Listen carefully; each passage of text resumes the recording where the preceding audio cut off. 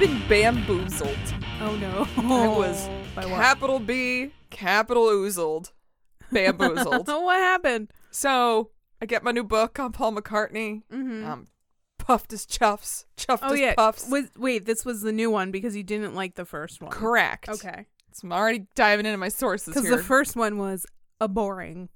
It's dense for all the wrong reasons. Yeah, dense for all the stuff that you didn't need to know about. Correct. Okay, so you get your second So book. I get the new one, and I discover that it's only really about his time in the Beatles. Oh no. That's exactly what we're not talking about. This is exactly what I don't need right now.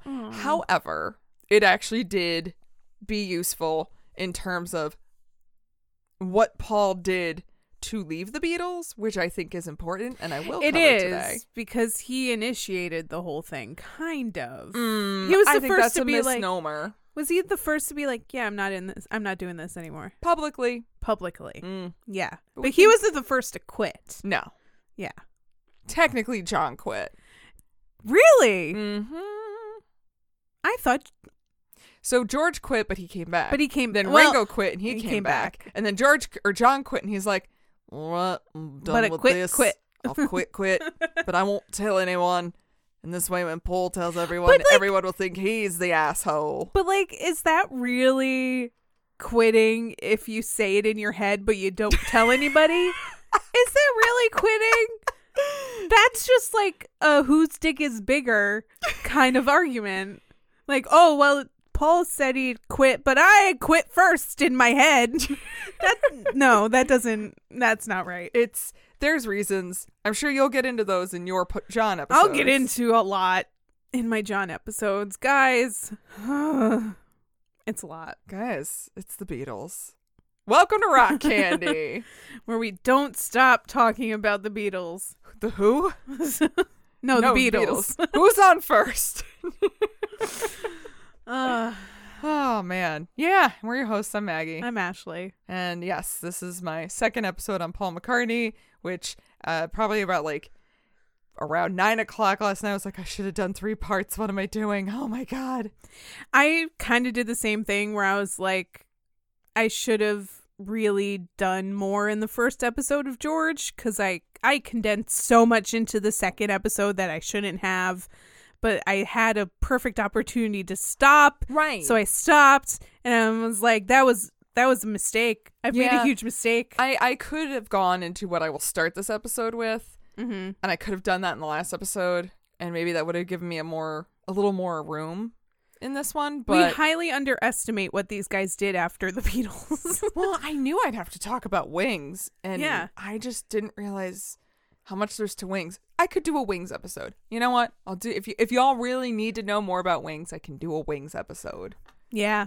That would be fun. Yeah. To which point Jeremy said, weren't they together for 4 years? I'm like, 10 years. And he looks at me and he's like, really? Wow. A whole episode on that? And I'm like, probably. And we need to talk about Say, Say, Say, because that was the #1 hit when I was born.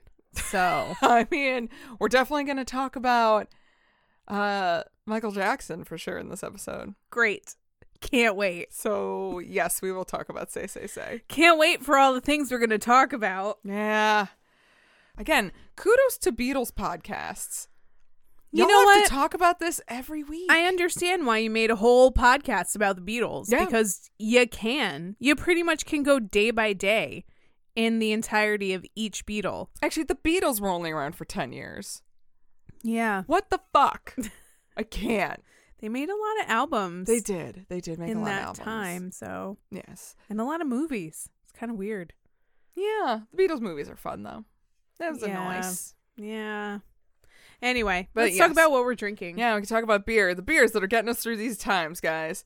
I am drinking a very delicious beer that you have brought to me, and I'm super excited because I brought you 2 beers that looked really delicious, and I'm like, I want to try them, but I want you to drink them because I can't. Yeah, Ashley cannot drink full beers. I can't do it anymore. So I am the experimental guinea pig. Good experiment, though. It happened, and it's good. I'm down with it. So yeah, this is from Evil Twin Brewing, which once I saw that, I was like, oh, it's gonna be fine. Yeah. At worst, it'll be fine. They make really good sours. So. Yeah. In general, I trust Evil Twin, and this is Even More Gummy Source 2.0, which is a delightful, hold on, what kind of sour is it? It just a sour? Yeah. It's just sour. It's just a sour. That sour tastes ale with mango, passion fruit, pineapple, toasted coconut, and marshmallow. It's the marshmallow. Yeah, it tastes like toasted coconut with one of those really sugary. It's like an ambrosia salad, but like good. Oh, no, but like good because it has marshmallows and mango and pineapple and coconut in it. Yeah, but I like to think of it more as one of those fruit cocktail cups. See, I think that's gross. With toasted coconut. No, I think the ambrosia salad is like way fucking grosser. Ambrosia salad is just fruit cocktail with marshmallows on it. That's disgusting. I'm talking about a fruit cocktail with toasted coconut in it. Either way. Somebody's going to find one of them gross. Yeah. So this beer is delicious. This beer is heavenly. Highly would suggest picking it up if you see it. It's got adorable little dinosaurs on it. It is perfect. Love it. Here for it. Yes. 5 out of 5 stars. Would drink again. Please give me more. Yeah. And the other one is Dewclaw, and Dewclaw never fails. Again, like, honestly, Evil Twin and Dewclaw, if you see them and you're like, I want to try a nice beer, this is the one to do it. Yeah, absolutely. Yeah, most certainly. But yeah, then the Dewclaw we're drinking is Sour Me Black Apple, which is another sour ale. Look, I'm living on these sours because finally bitches are getting with it. Finally. Took everybody a really long time to be like, oh, does everybody like... Everyone wants a triple IPA with, some real dank stuff in it. No, I don't. I want a sour or I want a stout. I will go with a brown ale. I will go with a Hefeweizen. I will go with anything except for a motherfucking IPA. I mean, I will drink an IPA, but you gotta work. Anyway. You know who was a winner? Paul McCartney. All right. Let's talk about how much of a winner Paul McCartney is. Yes. So, like I said, I was bamboozled because I got the book Many Years From Now by Barry Mills. I will still highly suggest it, though. Mm-hmm. It definitely, when we do Beatles episodes, I think it will come in handy. It's very accessible, and it is an authorized biography. He actually interviewed Paul McCartney. So a lot of the stuff that I got about the end of the Beatles and his time with John, straight from Paul's mouth. Oh, that's good. So I really like it, and I appreciate it for that aspect especially. Mm-hmm. And I did still use a little bit of Paul McCartney, The Life by Philip Norman. So okay, still kept with that because that was actually pretty good for like the 90s and the aughts. Mm-hmm. So appreciated that. Alrighty, so we pick this tale back up at the end of the Beatles' career. I won't go too much into the ins and outs of how they broke up, as that is another story for another time. Mm-hmm. But I will mention a lot of people say Paul is the one who eventually called it quits, and that is half true. He is the one who called it quits publicly, but quite frankly, they had actually been done for months. Yeah. Throughout the last few years of the 60s, all of the Fab Four were working on solo projects, looking for outlets that didn't require the constraints of the other three's involvement. I mentioned in the Ringo episode that he got his solo album out first in March 1970, much to Paul's dismay. But it was really George that had solo albums first. Was his a solo album, or was his like a collaboration? I don't remember. Solo. Oh, shit. Well, it was the soundtrack to a movie, but it was only him. Technically. 68? Oh, I was going to say, technically, Paul also had a soundtrack out. I want to say it was like 66, 67. Maybe 68? But he worked with George Martin. And later on, George Martin was like, Paul's name was put on it, but I really did all the work.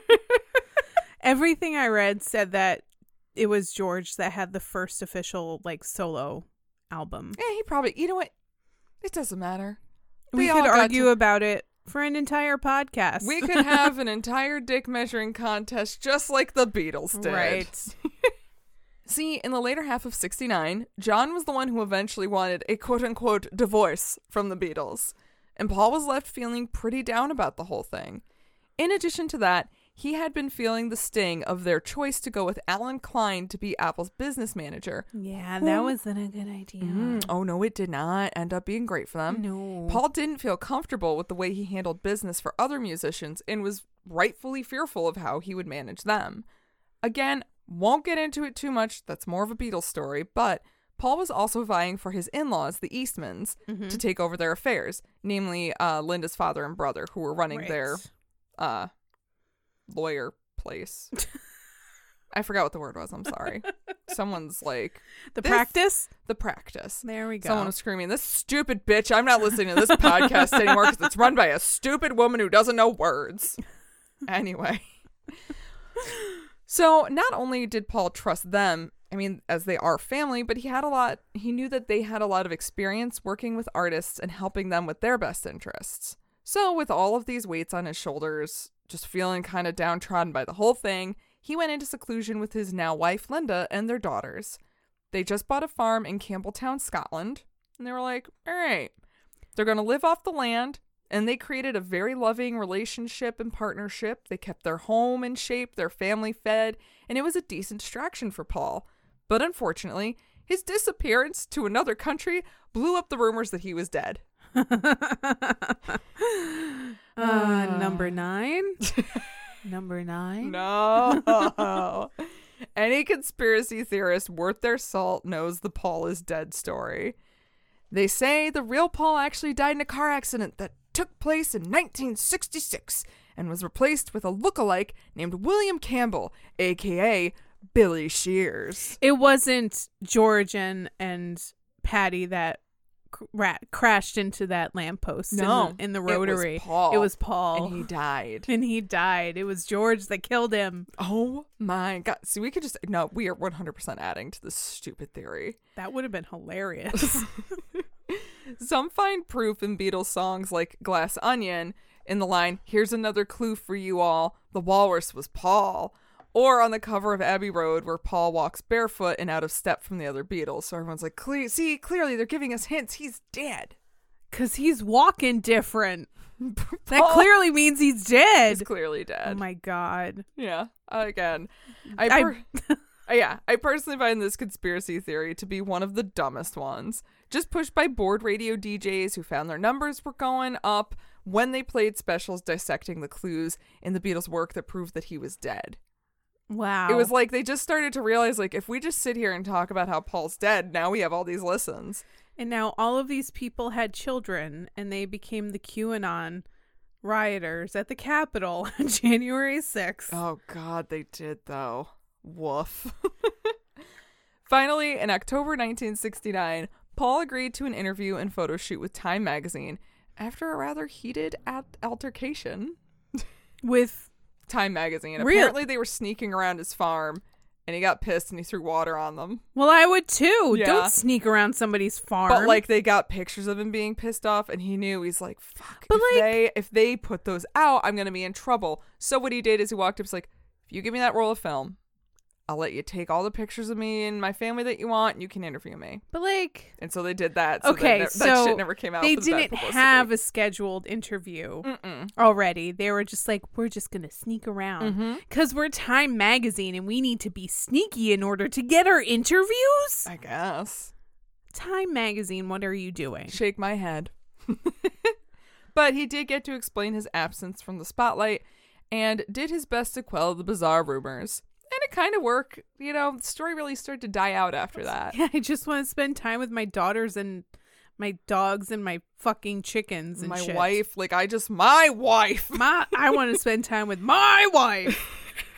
That's all I wanted. Can a Beatle spend his time with his wife? Nope. I mean, apparently look at George not. and John and Ringo. Do you see them spending time with their wives? George and John didn't want to simply because they wanted to fuck other people. Yeah. Actually, Ringo did want to spend time with his wife. He did, but George was fucking her, so... yeah. George. Come on. Wag of the finger. At this time in Paul's life, he fell into a pretty deep depression. He was bordering on alcoholism, starting each day with some whiskey and finding it hard to find the energy to do, like, much of anything. I feel you. Right? He was living quarantine life like years before quarantine. Yeah, like this was wasn't even Corona times. Right. Linda began to encourage him to get back into music, so he slowly began to create songs again. And this time it was for himself. All of this resulted in Paul's first solo LP, McCartney. Linda wasn't just a catalyst for it getting made, but she even sang backup vocals on some of the songs. That's nice. And her photographs would become the artwork for it as well. Multi-talented lady. She is a multi-talented lady. That boss-ass babe. And was all said and done, it was ready to be released on April 17th, 1970. Okay. However, he had been away from his estranged bandmates and Apple for quite some time, and decisions were being made without his input. And that April, not only were they releasing the documentary for Let It Be, but Phil Spector announced that the album would be ready for release around the same time, so it was a no-brainer for them to do both simultaneously. Mm-hmm. Phil Spector. Good old Phil Spector. Good old Phil Spector. As I covered in the Ringo episode, he drew the short straw, and it was to bring Paul the bad news that his release would just have to wait. And here's where he lost his damn mind a bit on Ringo and outright refused to follow Apple's demands. Yeah. I just think it's fucking hilarious that he's refusing to follow the demands of the record company that he helped to create. Yes. Because they basically made all these... I've got my feelings on this. I'll get to that part. It was the straw that broke the camel's back. Paul felt suffocated by his own label and was upset about so much. The disbanding of the Beatles, feeling held back by managers he didn't even like, and not having more of a say in what was going on within the band and at Apple. And I would argue maybe not totally in the right, because here's the thing. Yeah. I think it's a two-way street. Yeah. You can't just fuck off to Scotland. Yep. And not contact anyone. Yep. And walk away and then come back and be pissy. And be like, but you have to cater to me. Yeah, you can't have it both ways, that. Paul. Granted, I do think they probably should have at least reached out to him a little more. Maybe, yeah. when they were making absolutely. decisions like, Paul, we're making this real important decision. Because then you can at least have that on your side and be like, well, we tried to contact you and you didn't say anything. Right. Because then it's on him. Mm-hmm. But you can't just not communicate, period. Right. And just come back into the fold and be like, no, I want to do this. And then get pissed when they won't accommodate you. Because they're saying, well, we already pretty much planned this out while you weren't around. But also, I think Paul probably has a bit of a chip on his shoulder because he was a driving force behind all of the hits that the Beatles had. Correct. Yeah. So he probably felt like, well, I'm a bigger part of this band, so you should accommodate me more than, say, Ringo. Ooh, burn. Yeah. Ouch. But I think that kind of was in his head a little bit. Yeah, it probably was. Because I'm not fully convinced that Paul McCartney is 100% a humble man. So I don't think he is either. Yeah, like I don't think he's a jackass. Right, but I don't think he has any self-deprecation. Agreed. And I don't think he had that in 1969 or 1970. And I don't really think he has that now. No. And I get it. He's a fucking living legend at this point, but like, just be accommodating for other people a little bit. Yeah.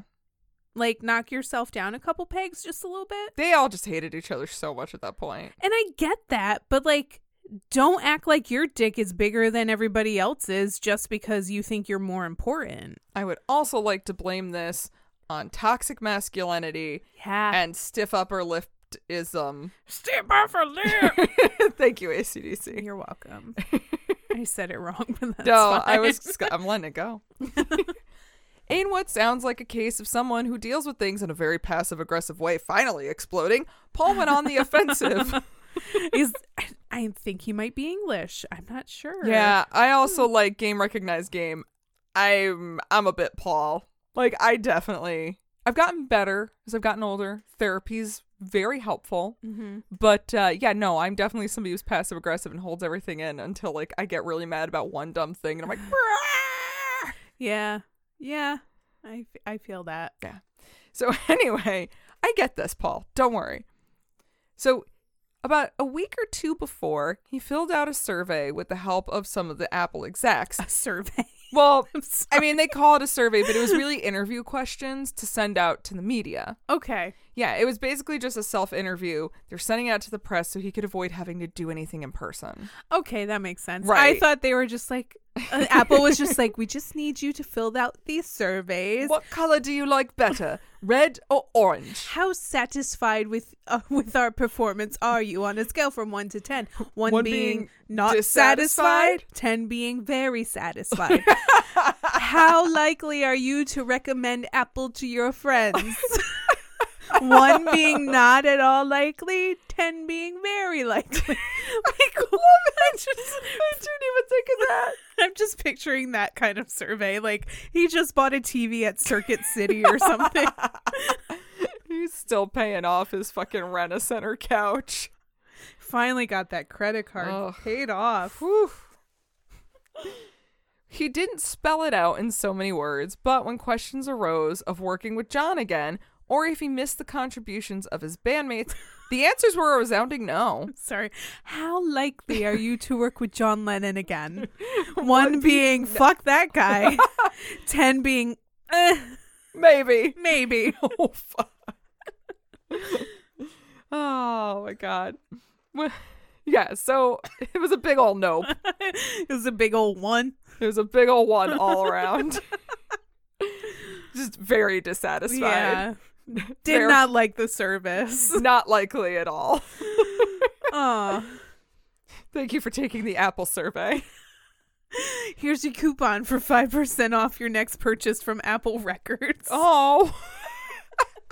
This is my fucking label. I should be able to buy what I want. It's not even a coupon. It's a rebate. Oh my God. You have to mail it in. You have to mail it in and wait like 12 to 15 weeks before you can get that check in the mail for $5. Jesus. It's all worth it to get that sweet AC/DC record, though. Am I right? It's true. When the media got a hold of this, they immediately went to 11 with creating headlines like, Paul breaks up the Beatles. Oh. Paul quits the Beatles. Oh. Yeah. Once he saw it in print, he realized the mistake he made. Really, no one wanted to be the one to rip the Band-Aid off and fully commit to the end of the Beatles. But here, Paul pretty much did just that, because that's what everybody was doing. Like, I want to leave. Maybe I don't. He fucked up the survey. He thought the 10 was 1 and the 1 was 10.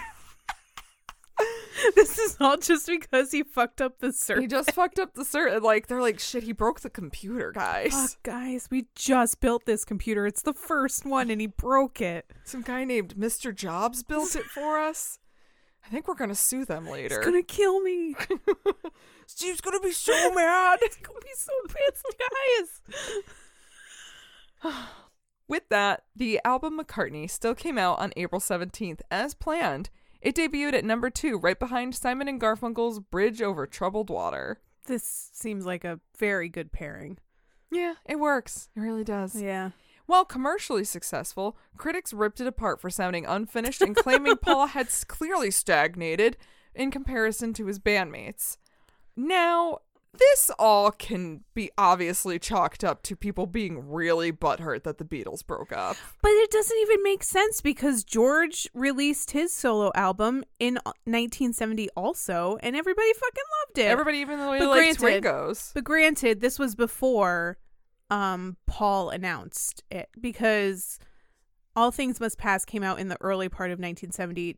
Paul did this in December 1970? No, this was April. So it was Ringo in March, Paul in April, and I think George was May. Maybe. I don't even remember. But yeah, George came out right after Paul. Okay. I remember that. And then, I don't know, John did some shit. John and Yoko put some stuff out. We all know what John and Yoko did, so. Unfortunately. To great detail. Anyway, I digress. But most retrospective reviews have brought it up in the ranks and compliment it for its endearingly homemade quality, which clearly means like, well, I don't like that he broke up the Beatles. His music sucks. And like McCartney's a pretty good album. But I thought they were busy blaming Yoko for breaking up the Beatles. It's everyone's. Well, like, find one thing and just go with that. Don't try and blame it on fucking everything. The only person I think who didn't get blamed was John, who actually kind of who is probably the one who is most culpable in this whole situation. Yeah, they were all culpable, but except he's Yoko. a She was genius, fine. so it's fine. Well, hey, this is not the John episode. Also, I have a lot to say about John anyway. No matter which time period of reviews you read, though, Maybe I'm Amazed was always held in the highest regard. One of the few songs on the record to be recorded at Abbey Road, Paul plays every instrument himself. It's a sweet song that was written about his love for Linda, and it still receives a ton of airplay today. Very sweet song. Yeah. Maybe the only song that came out of any of the Beatles that was actually about the person he was actually married to at the time. Actually, Paul did write a lot of songs about Linda. There you go. So, makes sense. Yeah. I think all of his love songs after he met Linda were for Linda. Good for them. Right? Good for them. Man, I'll get into it, but fucking, that's goals right there. Mm. So now Paul is stuck in this dilemma. He wants to release his own music outside of Alan Klein's control, but himself and all of the Beatles are now stuck in a contract that's going to go on for another several years.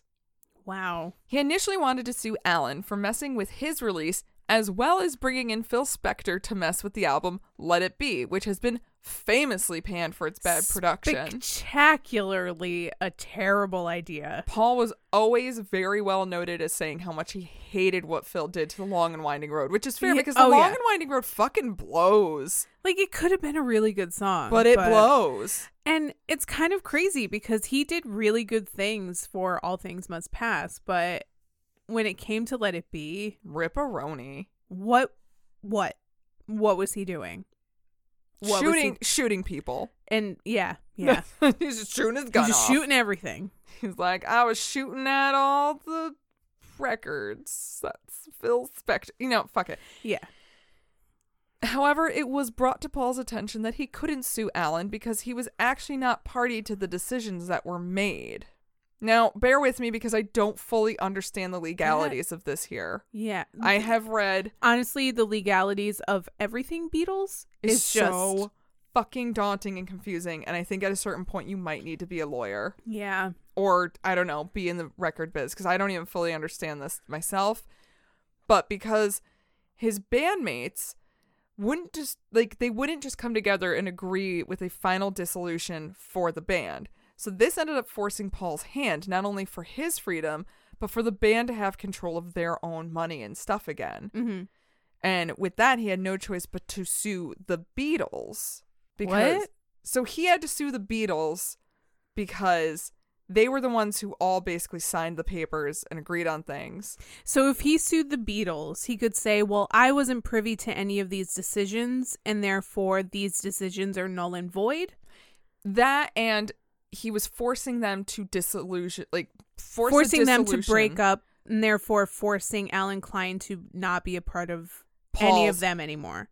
Well, they all actually, so John brings on Alan himself. Like, Alan is managing John, and I believe Alan ended up managing George and Ringo as well, if I remember correctly. Yeah, and I think George ended up having his own legal fight to get out of that contract with him. Spoiler. They all did. Yeah. Because Paul was the first one to see it. Right. So basically this was getting Paul out of any of like Alan's control, and he could still release on Apple, but like he could do it under his own terms. Right. And because he did that first, that allowed the other band members to also sue him and get out. Yeah, years later when they fucking realized Right. how much Alan Klein was fucking shit up. Right.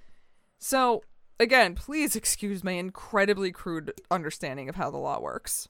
While he showed up to court every day, the others actually stayed out and had Alan go for them.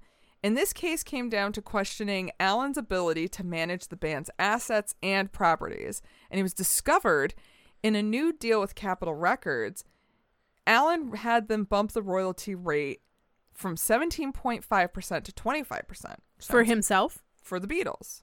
For Sounds the Beatles. great, right? Okay. And that Alan was guaranteed 20% of that. I'm sorry, what? Yes. No. And most of that he had actually already paid himself for. But Paul actually never agreed to this. And according to the rules of the Apple label, the documents required the signatures of all 4 members. And because Paul wasn't on there, that was null and void. Yeah, that makes complete sense. So on top of that and other things, the judge ended up ruling in Paul's favor for the dissolution of the Beatles. Good. And found that Alan was not competent enough to run their finances. Good. Therefore, it put them in the hands of a receiver until they finally came up with terms for the breakup. And that's why the Beatles weren't paid out until like 1975 for their music. Right. So, it's really fucking convoluted. Yeah, and like it doesn't help that there's a whole bunch of other legal battles being fought by all the other members of the Beatles at the same time. Because if you remember, George was at this same time going through the plagiarism case with My Sweet Lord, and that wasn't resolved until 1976. Oh, yeah. And actually, I think it went on beyond 1976, and actually it wasn't fully done and over with until like almost 1980. Damn. I think when all was said and done, and went on for 11 years. So that would put it at like 1981. Well, shit. 1982. Music and copyright stuff is so weird. It's fucking stupid. It's a lot. I'd get so tired by the end of the like, what am I even doing? Yeah. Why am I here? Why am I doing this? Who told me this was a good idea?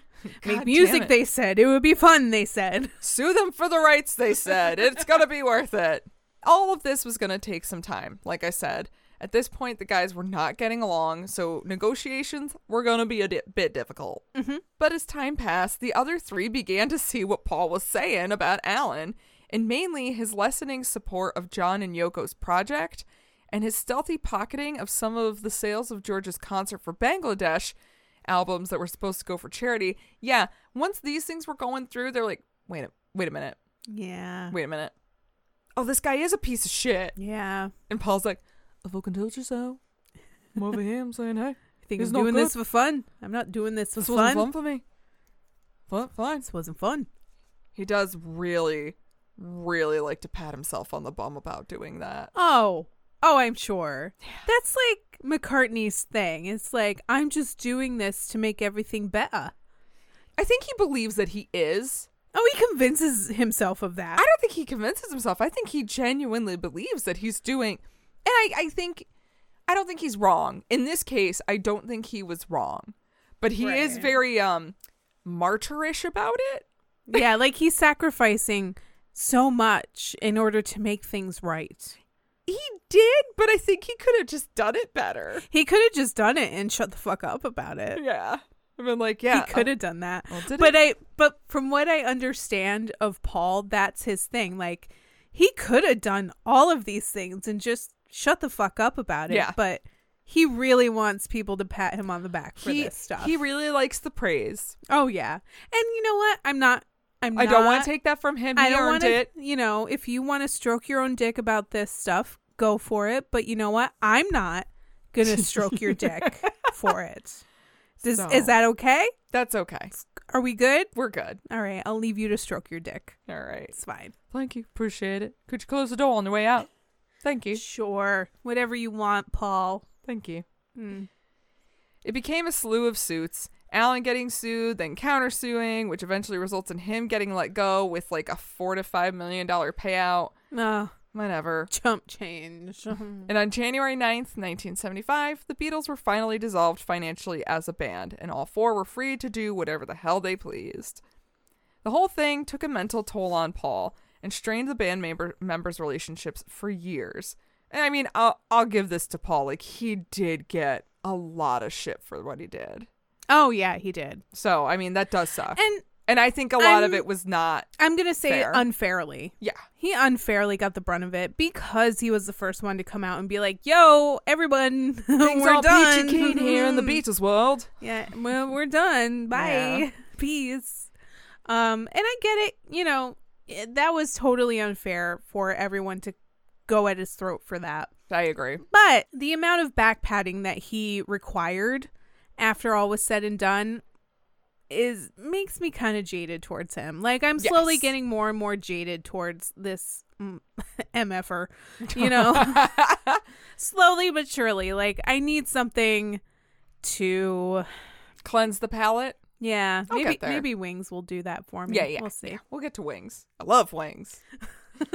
So John writes How Do You Sleep during these years, basically calling out his former writing partner for causing all this trouble and took cheap shots at him for his lack of talents. Yeah, John. Like, apparently Ringo was privy to some of the songwriting process for this, and at one point he's like, all right, John, I think that's a bit enough. It's a little... Don't you think you're going a little hard here on Paul? You can stop now, John. John, please stop writing mean things about Paul. I'm very uncomfortable. And like, hey, John He's just and Yoko the guy apparently, that's trying to smooth things over. I know, John and Yoko would apparently just go at it and like make up lines that were really shitty and like giggle about it like little shitty high schoolers. I mean, George did the same thing. He took some shots at John too. You know who did it? Ringo. You know who was just trying to be a sweet baby boy? Ringo. Still standing by my man. But Paul doesn't regret what he did, though. He stands by it and is convinced that if he didn't dissolve the Beatles, Alan would have eventually run them into the ground, and the four of them probably would have lost all their money and the empire they built and just anything that would have been... Honestly, I kind of agree with him. Like, I do too. What else was he supposed to do? Right. At this point? And like, for what it's worth, Apple is still standing today. And if he hadn't forcibly tried to get Alan Klein out and forcibly tried to dissolve the Beatles legally, where would they be right now? Right. Their legacy would have been just fucking bulldozed. It would have been steamrolled like nobody's business. So, and who the fuck would have owned all of the rights to the Beatles? Well, music, which we'll get to eventually, but like who would have owned it for that period of time? You know, I get it. I get why he did the things he did. I'm sure it was highly unpopular at the time, and he probably was seen as a bully. Yeah. But I get it. Yeah. During all this legal hubbub, Paul was not going to stay focused on just that one goal. Now that he got his toes wet with his first solo release, it felt right to go ahead and work on his sophomore release, which would come out in 1971, called Ram. He continued to keep Linda on for backing vocals and even musical ideas.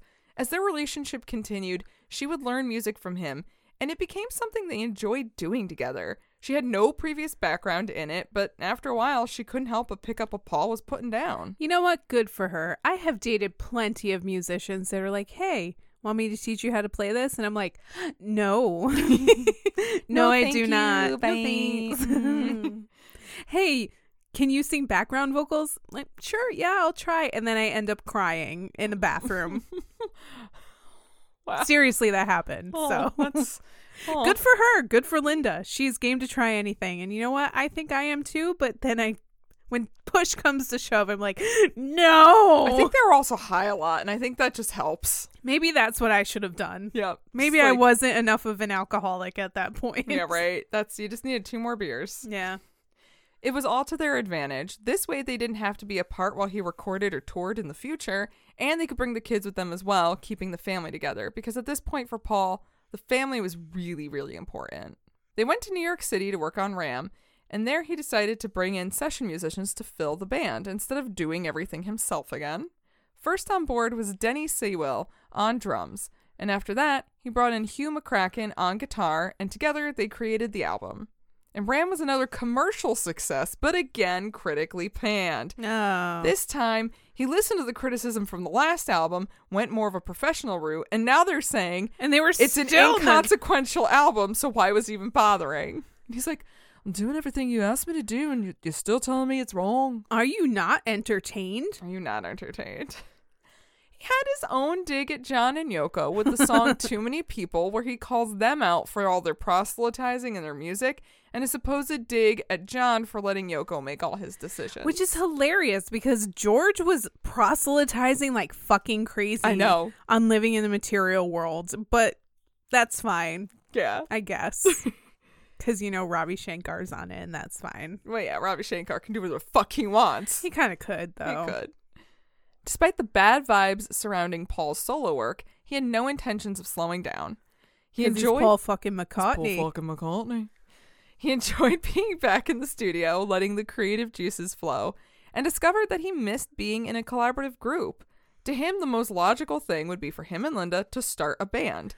So they asked their Ram backing band if they wanted in, and Denny was all about it. However, the excitement wasn't the same for Hugh. He had children, a new wife, and the thought of joining a band full-time just wasn't for him. Aww. So instead, Paul thought of someone who had experience in a band and he knew and enjoyed, but was no longer, held down by another band. Oh. It was Denny Lane, vocalist and guitarist for the Moody Blues. Oh. But it was before they sang Nights in White Satin, so I don't care. I'm just kidding, Denny. I totally care. All it took was a phone call where Paul asked him what he was up to, and when Denny said nothing, Paul was like, come and join my band then. What you doing? Nothing. Want to join my band? All right then. All right. Come to Scotland. 2 p.m. to Mall Shop. Bye. On bass would be where Paul would stay, though. Later, he would be asked why he didn't go back to playing guitar, and he replied with, at this point, I'm a bassist that can play guitar. Oh. Yeah. He's accepted it. At first, he hated it, and then he's like, nah, fuck it. I kind of like this. They all got together and jammed, collaborating on ideas. They went in just wanting to have fun. He was aware any project to follow up the Beatles would have probably a difficult time, so they were just going to let everything happen naturally, including the name of this new group. Oh. See, Linda was heavily pregnant with their third child. Danger ops. I know. But during labor, especially, it was discovered that the placenta was situated too close to the uterus, causing extreme complications for both mom and baby. Super danger ops. While in the emergency C-section, Paul prayed heavily during this time, and in it he had a vision of wings. After everyone came out happy and healthy, he felt like that would be the perfect name for his band. I'm sorry, that is kind of pretentious.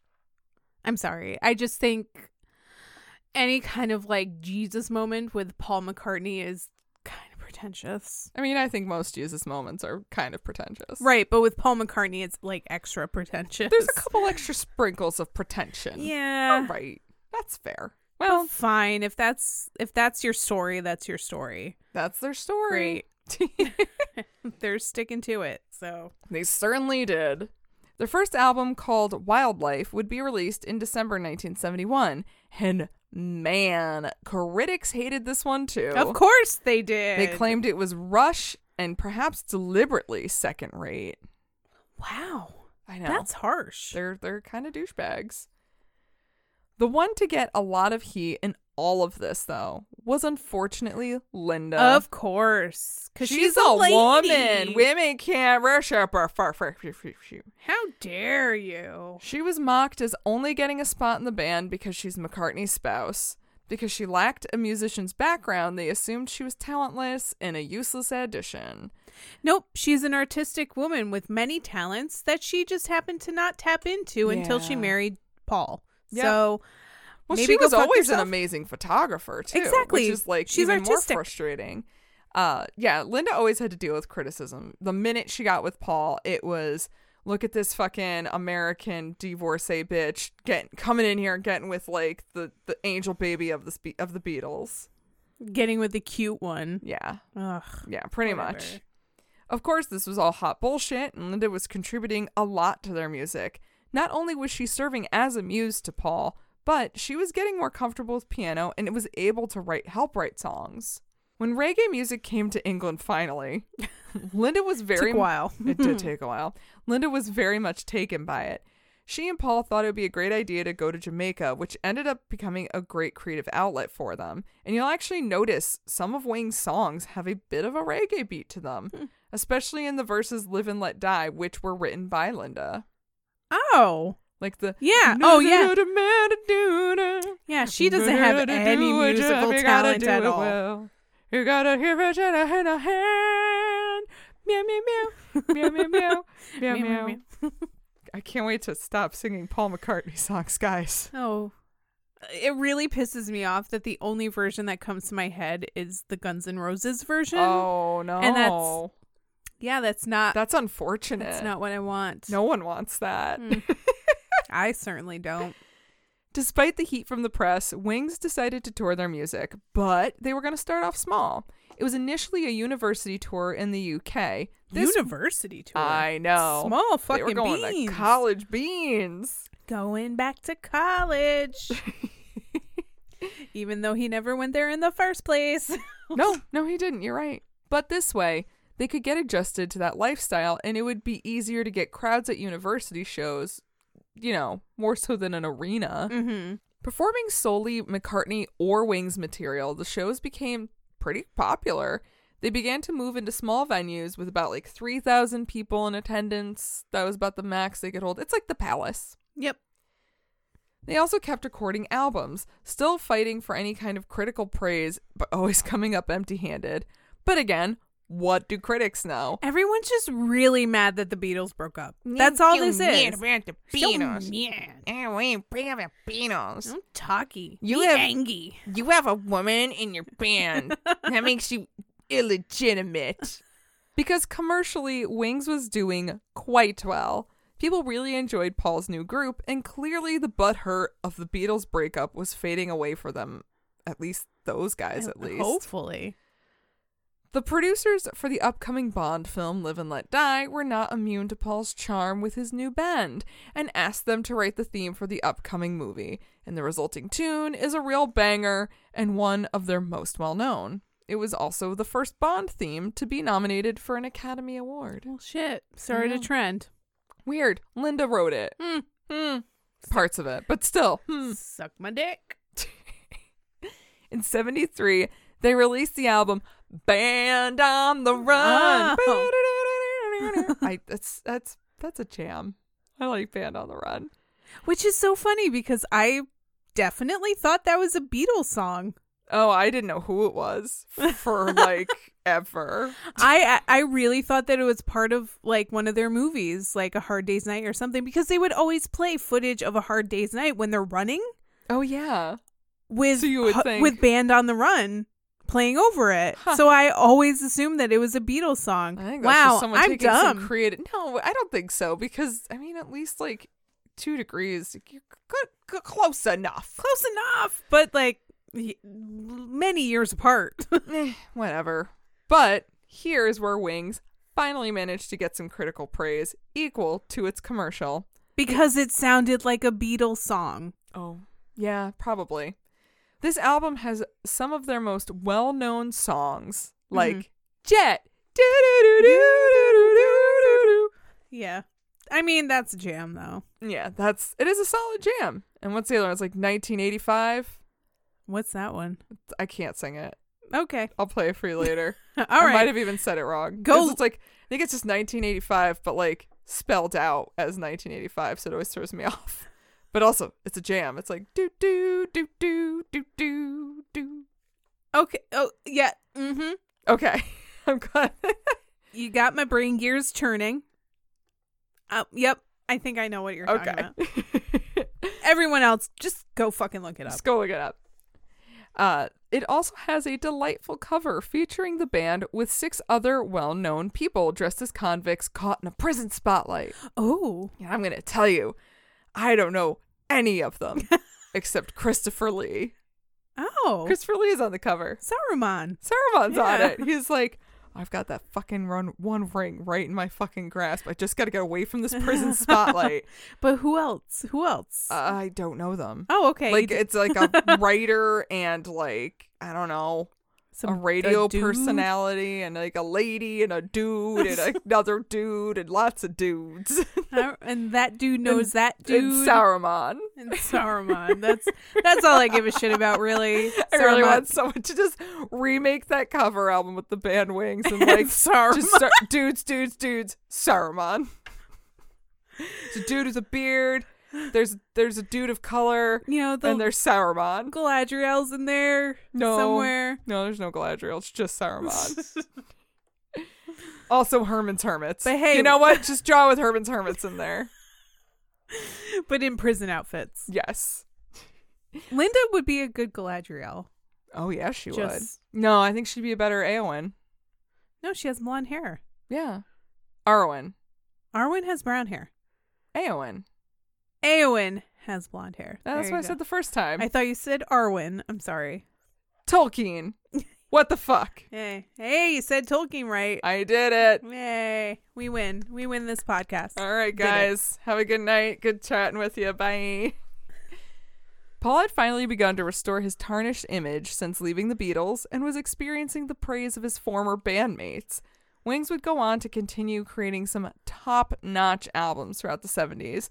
They'd also go through a lot of band changes. Like, pretty much every position would be replaced by the end of the decade. Yep. Except for Denny Lane, he would kind of be a ride or die until Wings was over, and like there's pros and cons to that. There was pros and cons to it. Denny Lane is in Lane is in my band, and he's won't in leave. Wings. Oh, and he won't leave. Anyway, in 1980, Wings arrived in Japan to finally tour in the land of the rising sun. I feel like Japan would fucking love these Caucasian bitches. Oh, they did. Oh, I'm sure. There's footage of them getting off the plane and just Japanese people crying like they did back in the Beatles days. Bless their hearts. Honestly. Well, I mean, so they were supposed to perform until Paul and Linda got busted for bringing in 7 ounces of Mary Jane with them. I mean, so where are you going to get it in Japan? You're not. You're not. Japan is super de-duper anti-drug. Right. They, like, no. I mean, no. Can you live without it and just, like, subsist on sake? Nowadays, when Paul gets interviewed, he's like, "Oh, stupid, I shouldn't have done it. No, I was just being a pretentious little young whippersnapper." But I get it. Where are you gonna get it? But also, bro, you got a family. Yeah, which come on, came with him to Japan. Okay, yeah. What were you doing? Yeah, like I was like, "Oh, what were you doing? You knew Japan." Because Japan had it out for him because they were like, "I know you fucking do drugs, and I'm just waiting, just chomping at the bit." You did LSD once 10 years ago. We're waiting for you. We're waiting. Japan was out there like, "We're waiting for you." So it's just like fucking warriors, just clanking bottles. I still haven't seen that. Paul but all right. McCartney, come out and play. That's all I know. So I'm probably on a list now. I tried to Google how much is 7 ounces of marijuana because I was like, is that a lot? Is that a little? And I don't know if that speaks to my very little knowledge in drugs or math. I really, both, honestly, because quite frankly, we don't know shit about ounces. No. I don't know shit about grams. No. Like if I'm trying to bake something and if it's an English or European recipe, well, ounces is American. Kind of, but not when you're measuring flour. You do cups. Cups. You do cups. You're right. Like the tablespoons and teaspoons translate perfectly fine, but like it's ounces and grams. Over there for us, it's cups. And that's basically it. I'll fill you cups if you know what I mean. In the cups. But yeah, like I don't know. I have no idea if that's a lot. Is that a little? I have to find like an ounces to cups conversion rate, and it's so complicated, and I just don't get it. Here's the thing. I was that person, like, I'd buy a dime bag and be like, I don't know what this is. It's a dime bag. Right. Like, I wasn't buying, like, can I please get 2.5 ounces of marijuana? I want one of those little baggies full of the stuff that I want. Can you do that? I want that baggie full of the thing that I'm going to smoke later. And now I don't like to smoke. I can just have an edible. And I'm like, I'm going to have much 2 more gummies. pleasant. So much more pleasant. And it's just like, can I get 2 gummies? Yeah, like half the reason that I never tried pot was because it fucking stank. And it made me sick. But like, now you can just munch on it. And you're like, this is fine. Now I can just like eat a peach ring. And I'll probably be like, all right, this is cool. That's fine. I'm fine. Man. Yeah, and you know what? Paul and Linda could have snuck that shit right in if they had gummies back then. Technology, man. Man, what a time to be alive. So, all right, the rest of the band flies back to England. The McCartneys were held in jail for about 9 or 10 days until they were released without charge. 9 or 10 days? Yeah. Holy shit. I know. But I mean, Japan ain't fucking around. That's the thing. And a lot of, like, you can get 7 years hard labor for marijuana in Japan, which, I mean, like, same for America, except 15 years of just, getting raped and tortured. Yeah, Same thing. Which would you rather have? Ugh. Anyway, the point is, they did get out, no charges, big surprise. Yep. When you're a big star, it is hard to get charged. But granted, I don't think that there should have been much more than that. No, there shouldn't have been. Honestly, 9 to 10 days in the slammer is way too much. Way too much. For that. Yeah. So again, Japan super strict on drugs. yeah. It wasn't too long after this that everyone was kind of over the Wings chapter of their lives. Paul wasn't feeling his music was a right fit for a band situation anymore, and so he ended up releasing a solo album. And this would grind the gears of Danny, Donnie, just a little bit, who felt like his contributions to the band were being overlooked. On top of that, one of their biggest hits in the UK, Mole Over Kintyre, was co-written by him and Paul, but he was only compensated as a contract writer. Therefore, they initially paid a flat fee, and he does not collect royalties on it. Yeah, see, That's not cool. this is the problem that I have with Paul, even outside of the Beatles. Yes. Is that Paul does not like to give credit to other people, even when half or even more than half of the song could have possibly, maybe, potentially been written by somebody else. Yes. And I don't like that shit. That's fair.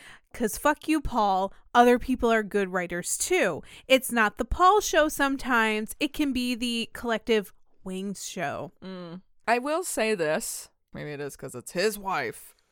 But he does credit Linda on like pretty much every Wings Of course song. he's going to credit Linda.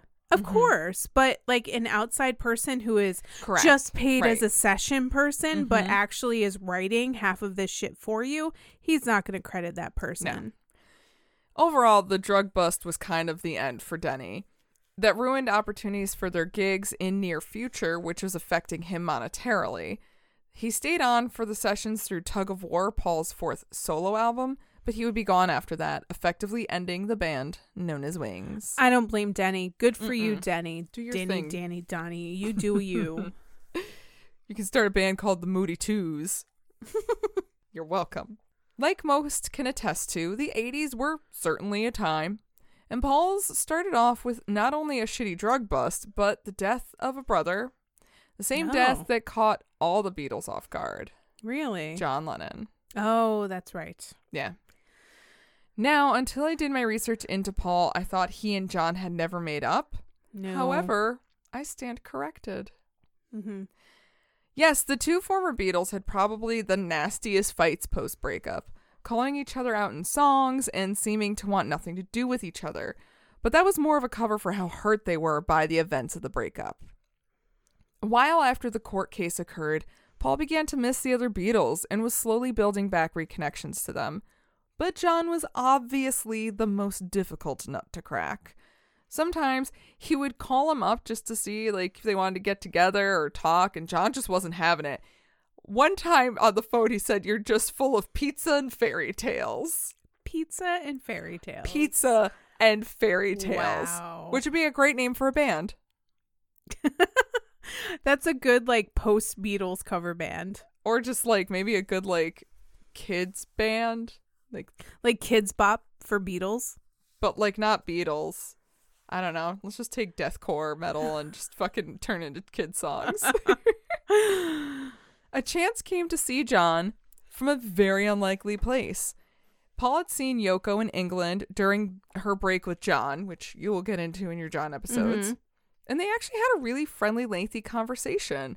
And Paul asked if she still wanted to be with him and what it would take for them to work. And she explained basically like, John needs to come back here to New York and he needs to court me again. Like, we need to go back to square one. Paul told her he could take a message to him on her behalf, as he and Linda were already going out to LA on record business anyway. And that's apparently at the time where John was with May Pang. She agreed and told him where John could be found, which led him to one of those crazy-ass party times with Harry Nilsson, Keith Moons, and all the like that I had talked about in the Ringo episode. Fucking Harry Nilsson. John was producing Harry's album Pussycats, and of course. Paul came to visit with them. After some time, Paul managed to pull him aside so they could chat. He finally brought up Yoko, asking John if he wanted to get back with her. When he said yes, Paul explained what Yoko wanted and told him he had to go back to New York City. Apparently, it wasn't too long after that John went back to begin to work on things with Yoko. I don't know exactly what happens because there's crazy fucking stories and you'll get into it in your own episode. But according to Paul, he played a heavy hand in that. And I'd say maybe that should squash the whole Yoko broke up the Beatles myth, because they all, after the breakup, were fine with Yoko. I think in more recent years, at least in this past year or two, it has really become more accepted that Yoko did not break up the Beatles. Right. However, a lot of people still really hold on to that, but it's like old boomer guys. Girl was really just doing her own thing, and John was really fucking into it. Yeah. She didn't change. Mm-mm. It was John that changed. Correct. I agree. So it's not Yoko's fault that he changed. Mm-mm. It was his own decision to do that. They were all changing. Right. All of them. Right. And good for Paul for realizing that this was a relationship that needed to be salvaged. Yeah. And a good creative outlet for the both of them that Right. needed to continue. So yeah, I will 100% get behind him on this. Right. And if he hated Yoko, he wouldn't tell him or her and John to get back Even together. if he did hate Yoko and he still did this, good for him for being a fucking, good friend. Yeah. Period. And just saying, and I guess he didn't even necessarily orchestrate anything, just in the sense of do you want this? Because I will help you if this is something you want. I'm sure he maybe saw something in it for him. I mean, it was in a some chance way. to reconnect with John. Right. And there could have been more reasons beyond that, but either way, I think it was all for a good reason. it ended up being good, I think. Oh, 100%. In the long run. Because at this point, clearly no one hated each other anymore. Time can heal wounds, and there was a handful of times where Paul and John would visit with each other and even have a jam session or two. One night at John's home in the Dakota in New York City, they were together, a little drunk, watching NSL for the infamous episode where Lorne Michaels say he'd pay the Beatles $3,000 each to perform. SNL. You said NSL. Did I really? I was like, what is NSL? Oh, SNL. Oh. I did even write SNL. No, I like that. NSL. I liked for the Night hot second. Saturday Live. I liked for a hot second in my brain. I was like, NSL, what does that stand for? Night Saturday Live. Night Saturday Live. That's not terrible. Yes. So they were watching SNL for the infamous episode where they were offered $3,000 each to perform. Uh-huh. And for a hot second, John said, let's run it down the street. And Paul was feeling a bit inspired. They thought, oh, let's go over there and see if they'll actually let us do it. But ultimately, they were just too drunk and didn't feel like it. Nah. And that's fine, too. I feel that. Paul always states how relieved he is that he and John eventually made up. They would never be close in the same way as they once were, but they could talk from time to time about life, having kids, baking bread, and even cats. Baking bread and cats. Yeah. Baking cats. Baking bread, comma, and even cats. Okay. Not baking cats. If you saw my notes, you would see there's a comma between breaking bad. You know what? They just made meth. They did. He feels grateful that they managed to be on good terms when John died. When the news hit Paul on December 9th, he didn't know how to cope. And like George, he went into the studio and worked so hard so he didn't have to think about it. Not until he was ready. That's all he could think about. Oh my God, yeah. All of them. Yep. The press, of course, made their ghoulish advances and confronted Paul as he was on his way home that day and asked him how he felt about John dying. Still in a state of disbelief, the only thing he could think to say at the moment was, "It's a drag?" He actually was like, "It's a drag." And then just, of course, he would have to explain in later detail. It's like, how about you fuck off? Yeah. Well, later on, he basically had to explain in detail how he spent an entire day sobbing after that. Yeah. Like, all of the Beatles probably did. Yeah. Like, I just picture, like, a montage in my head of just Ringo, George, and Paul just fucking breaking down and losing their shit. Yeah. There's, like, so many things to get upset about. It's not even just that John died. It's how he died and how that's a ripple effect and how bullshit and unfair it is. And how he's just trying to go to the corner store and get some fucking milk and people won't leave him alone to grieve in peace. That's the thing, too. It's like none of the Beatles could just fucking, like, grieve. Yeah. It was bullshit. Yes. Paul and John, they were okay at the end, which made me feel a lot better. Mm-hmm. Not every relationship can be saved, Oh, though. no. So something that Paul would discover in the mid-'80s after a recently made friend would betray him. Oh, okay. Mm-hmm. One night he got a phone call on his private line, and on the other end was a little voice looking to work with him on some music. And that little voice was Michael Jackson. Oh no. You're ignorant. Oh no. They got on right away, discussing business and working on collaborations that would gain a lot of popularity. Like The Girl Is Mine, that we actually discussed in the Thriller episode because it got on Michael Jackson's Thriller. Yeah. Snooze fest. And we were like, this isn't a good song. But what was better was Say, Say, Say. Number 1 hit, December 23rd, 1983. Happy birthday, Ashley. This song's going out to Ashley. There's going to be a lot of animosity here soon. Since Michael was so much younger and an up-and-coming pop star, Paul felt he should give him some solid advice to help him through the jungle of the music biz. Mm-hmm. It's so nice of him. I imagine what that advice is. He told him to get into music publishing, something he had learned the hard way as he and Lennon did not have the rights to most of their catalog due to a ridiculous amount of dodgy business being pulled by their original label, Northern Songs. I'm not going to get into all this right now because I'm done with legal shit. Just basically they didn't have the rights to their own music. Right, because when you're a young musician, it's easy to get fucked over. Correct. As he considered Michael a friend, Paul would confide in him about the messes he had been through and knew he might have a chance to soon buy back his songs. And his little friend just looked at him and said, I'm going to buy your songs. And like Paul thought it was a joke. He's like, oh, you. And Paul, you're funny. Paul, much like Joe Bluth, has made a huge mistake. They would just be hanging out. And like Paul, he just and stares Michael off like, into the distance and goes, I've made a huge mistake. Meanwhile, Michael's like, I'm going to buy your songs. Yep. He's like, it's a bit of an old joke. That's funny. It's an old joke, but it checks out all right. Oh, you're a funny one, Mikey. No, really, though, I'm going to buy all your songs. I'm going to buy all your songs. You're going to get so fucked in the end.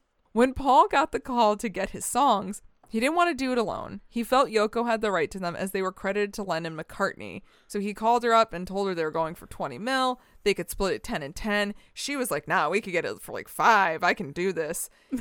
But before they could even put in a bid, they were already gone for 50 million. 50 million. Holy fuck. Yeah. Well, like 47 or 48, but I'm rounding it up to 50. Still. Because at that point, what's an extra 3 mil? Wow. So he reaches out to Michael to kind of ask, what the hell, man? But all Michael could say was, it's just business. Wow. The fucking balls. The very small balls on that very little man. He's got to have some balls somewhere. Oh, they're there. Wow. Yeah. But Paul didn't see it that way. Now the Beatles songs were being used for Nike commercials and Oreo cookies. He felt it devalued the work, and he just wanted to own his own fucking music. Yeah. There's no reason. And he also thought his friends, you just shouldn't fucking do that. It made him question. Especially considering Michael called him up and was like, hey, you want to do something? Do you want to work on some songs? And he's like, yeah, and to thank you, I'm going to buy all the rights to your songs. Right? And use them however the fuck I want. And not respect your wishes. Yeah. Cool. Still friends? All right, cool. It's just business. We should still be friends, right? Because Michael Jackson never got past the age of 5. Honestly, he didn't. He didn't. So, wow. Yeah. It made him question Michael's morals and basically destroyed any friendship they could have possibly had. But funny thing is, Michael Jackson had a lot of problems. Mm-hmm. Money notwithstanding. Mm-hmm. In 2006, he was facing bankruptcy. Mm-hmm. So he sold half of his ownership of those songs back to Sony ATV. And even after he died, the estate was having trouble keeping up with the finances, so they sold the rest in 2016. Okay. The following year, Paul filed suit against Sony to get his songs back by 2018 due to a copyright law that states that songs made before 1978 can be reclaimed to a publisher after 56 years. Finally, after a confidential settlement in June 2017, Paul got the Beatles catalog back. Wow. Also, those songs are 60 years old. Yep. Yeah. Yes, they are. 60. Yeah. They are an entire Gen Xer. They're a boomer. No, not a boomer. Gen Xer. You sure about that? Yeah. They're just weird cuspers like we are. However, he and Michael never made up. They are an older Gen Xer. Yeah. While stressful, the 80s had some fun experiments for Paul. He did do a duet with Stevie Wonder called Ebony and Ivory. And it was a hit.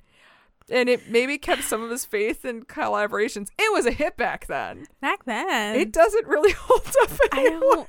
I think might be the one song that just 100% does not hold up. No. I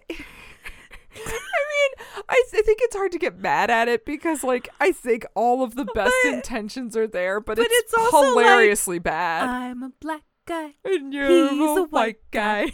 He oppresses me. I'm like, and I'm okay with it. Maybe. I don't know. I'm not okay with it, but it's this song. So I gotta pretend. Yeah. Because he's Ivory. That's not the way it goes. But it, you know. actually, SNL basically said the same thing. Yeah, like back when it came out, they did the same bit. That's pretty much what it is. It And I don't yeah. even give a shit what the lyrics are, but that's my interpretation. That's what I'm going with. It's not far terribly off. far off, no. In 84, Paul tried his hand at screenwriting for a movie that he starred in called Give My Regards to Broad Street. Basically, it followed him around in a day in the life of Mr. McCartney, but also with random musical numbers in it. And Ringo. This sounds terrible. I want to watch it. Oh, it tanked. Roger Ebert called it, quote, as close as you can get to a non-movie. God bless that man. I know. But apparently... But also I want to see it in MST3K, the shit out of that movie. We should 100%. We can do that on a Twitch stream, which hopefully we will have soon. Yeah. Maybe. We're working on it. Promise. Hold on to your butts, kids. Might do that. Grandmas might be on Twitch soon. Grandma's on Twitch. That's going to be our handle. Grandma's on Twitch. Someone took it. You know they did. Probably. The soundtrack, however, is quite good and did very well. Sure. Because it's just Paul music, so of course. But what probably did even worse than the film was the video game created for it on the Commodore 64. What even is that? The Commodore 64? Yeah. It's a game station. I've never heard of this. What is this? Fuck. I don't want to go. I'm not 100% sure because I feel like I played one once and I was very drunk. I think it's hooked up to a computer. I think it's the one that hooks up to a computer. It's like Atari age. Like, it's very old. It's terrible. It predates the Nintendo. Yeah. And I was watching basically I brought all of this up so I could talk about this video game. Okay.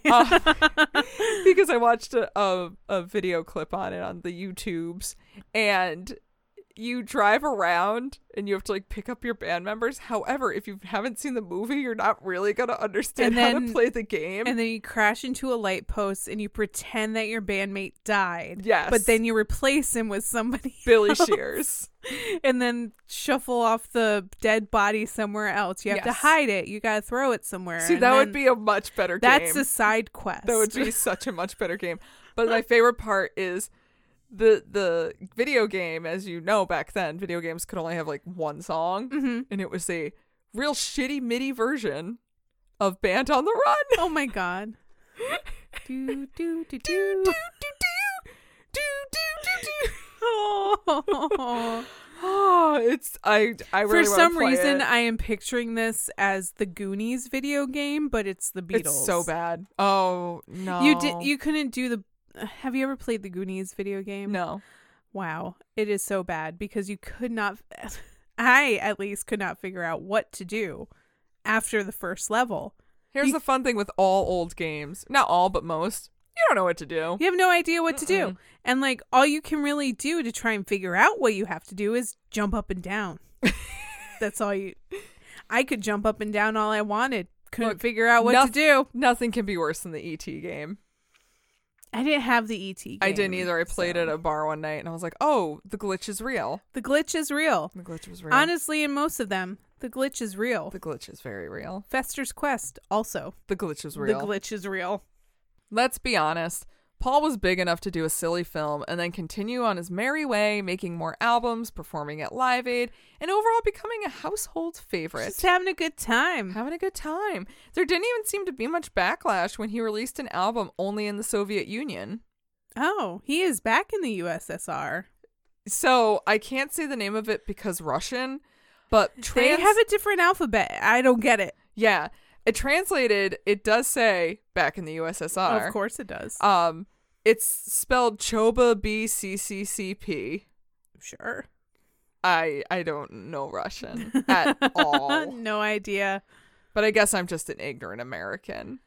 You're ignorant. That's ignorant. Mostly consisting of cover songs from the early years of rock and roll. And initially he wanted to release it in the UK looking like a Soviet bootleg, but EMI turned that idea down, so Paul thought instead, fuck it. You know what? It'd be a nice gesture of peace to just only release it in the Soviet Union. There you go. So he did that instead. And it had a Didn't help things, but good for you. But you know what? The Soviets fucking loved it. They ate it right up, and then 2 years later it would be released internationally. The rest of the world's like, oh, I guess we should stop being dicks, huh? As we enter the 90s, we would see a lot of experimentation coming from Paul. He collaborated with conductor-composer Carl Davis to write Liverpool Oratorio, an opera with a storyline about a young man from Liverpool who marries his high school girlfriend, and they learn how to balance their marriage and their careers. Excuse me, pinky up. Yes. Also, that is completely unrealistic. Well, no, I think it's too realistic, which makes it boring. I mean, it was realistic for the 40s and 50s when they were growing up. Right. It was kind of based around, like, Paul's upbringing. Yeah. While audiences seemed to enjoy it, of course, critics panned it, saying while it was a good effort, it was slow and overly simplistic. I don't know. I've never seen it, and I don't think I have any qualifications to judge an opera. Neither do I. But it wasn't just the symphony, where Paul tried out some new skills. He also dipped his feet into the world of electronica. Oh, really? Yeah. Oh. Which I did not know this. Nope. This was a fascinating learn. He would join forces with the bassist from English rock band Killing Joke, named Youth. His real name's Martin Glover, but he goes by Youth. Killing Joke? Killing Joke. Really? Yeah? This is hard to believe, but okay, sure. Like, go for it. You know what? All right. Michael Fine. Jackson, Killing Joke. Okay. You know what? The glitch is real. The glitch is real. Let's do this. I'm hiking up my leggings. Let's go. Let's go. Initially, he came on to help Paul mix his 9th album, Off the Ground.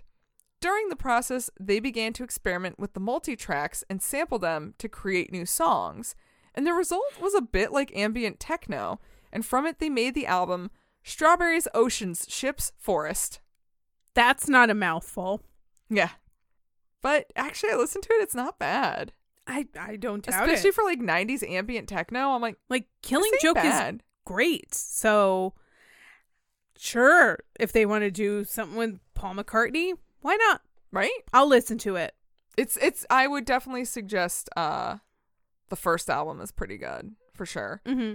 In 98, they came together again to create another album called Rushes, keeping with the same... Yeah, right? They were keeping with the same themes as before, and the critics seemed to like it, saying it was an improvement on the first album. And actually, this is quite good too. But then, oddly enough, 10 years later, they would release one more album, Electric Arguments, that ironically lost the electronica feel and played more like experimental rock, which sounded just kind of more like indie rock. Yeah. Which, no digs on indie rock. I love indie rock, but it just wasn't the electronica I wanted. Right. When I was listening through. Unfortunately, Paul would once again see breast cancer rear its ugly head. In 95, Linda was diagnosed with the same disease that took his mother when he was just 14 years old. Oh, I didn't even think about that. I know. I didn't either. Fuck. Initially, she went to the doctor not feeling well, and he claimed she simply had a cold. She went back a couple weeks later, claiming that there's no change, so he sent her to a specialist who found a malignant tumor in her breast. Shit. Yeah. They got her in for emergency surgery, thinking they removed it all, until they realized just how much it had spread. How old was she when this happened? 50. It was 95. She was born in 44, so she was like 49, I think, when she got diagnosed. Mm-hmm. Wait, no, she was 51. That's how math works. Fuck. That's how math works. God damn it. How much is 7 ounces? Is that a lot? I don't know. Who knows? Yeah, so she was only 51. Linda got onto chemotherapy, and instead of waiting for her hair to fall out, she just shaved it. She demanded they live life as normal as possible and try to keep her illness quiet. Shit. Just don't really bring it up. She just wanted to live her life, man. And when the first round of chemo didn't work, she was put on a second. And Paul was by her side through it all. For 2.5 years, she kept fighting, despite knowing the inevitable. She stayed active with her animal causes, promoting a vegetarian lifestyle, saving animals from being tested on and beyond. But she was also proactive and put a will in place to make sure her family would be taken care of after she was gone. Mm-hmm. So it's like, live my life, but also be pretty well aware of what's going to happen. Yeah. The Fireman album, Rushes, actually was heavily influenced by Linda for Paul. She even assisted on some of the tracks and also on tracks for an album they assumed would be released posthumously. Mm-hmm. Posthumously. Posthumously, yes. I always thought it was posthumously. I think you can say it either way. Okay, cool. Eventually, she was ill to the point where the family craved ultimate privacy. So they went to their small home in Arizona. No one else fucking knew about it. I didn't know they had a house in Arizona. That was on purpose. Arizona. Yes. Mm-hmm. Where Linda would ride her horses until she lost the strength to do anything but lay in bed. 2 days later, on April 17th, 1998, she was laying in her bed, surrounded by her husband and children, where they were all able to tell her how much they love her, and where Paul told her a story of how she was riding on her beautiful Appaloosa stallion on a clear spring day, but before he could finish his tale, Linda McCartney would peacefully slip away. Ugh, that sucks. It was fucking heart-wrenching to read this. I was like, I can't right now. This is really sad. Yeah, that's fucking terrifying and sad. Yeah. And like, it's such a fucking terrible loss because Linda was such an amazing woman. Yeah. Like, Linda is like, for me, goals as a human.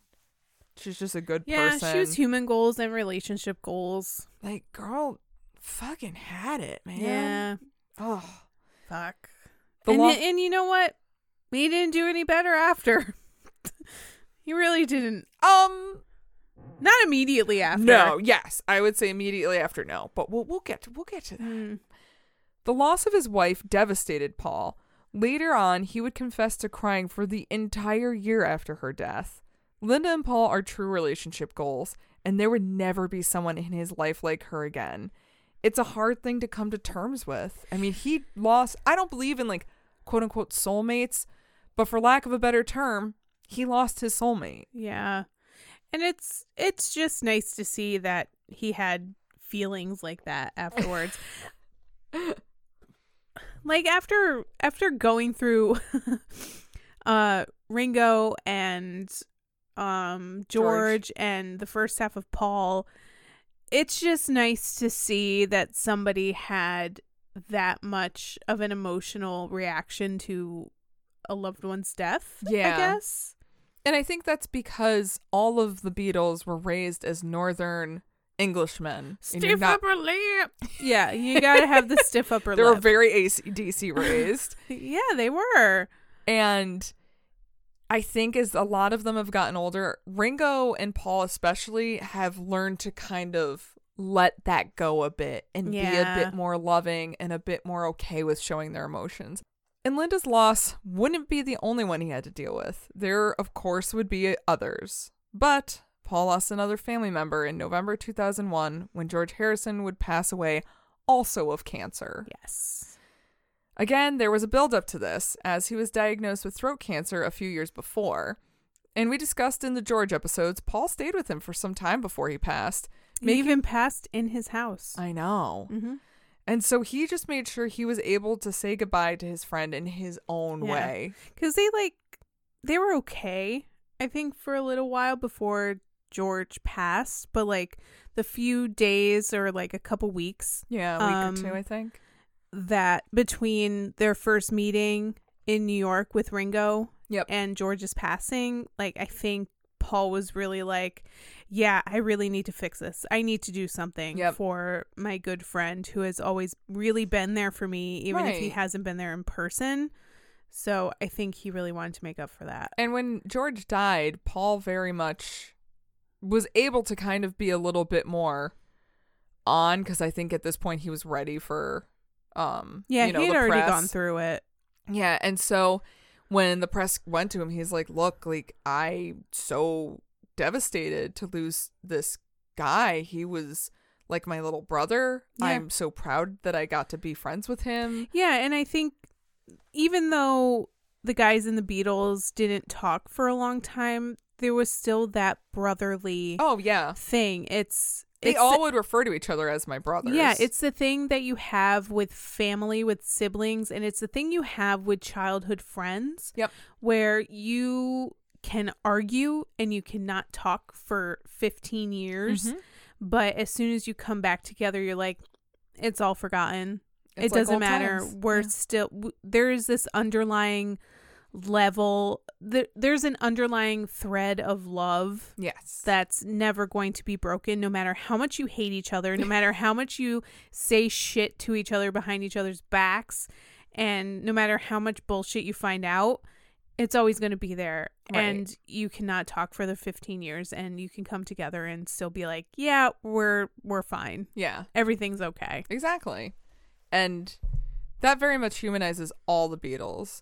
And I think that also kind of negates, like, yeah, Paul loves, like, scratching his own back, but you know what? He clearly is a person who cares, at least. He definitely likes the praise. Yes. He likes people patting his back, but it's at a level where I'm like, I'm not offended by it. Right. And I think seeing how human he is about his relationships. Right. He's still a human, which is why I'm not offended by it. Right.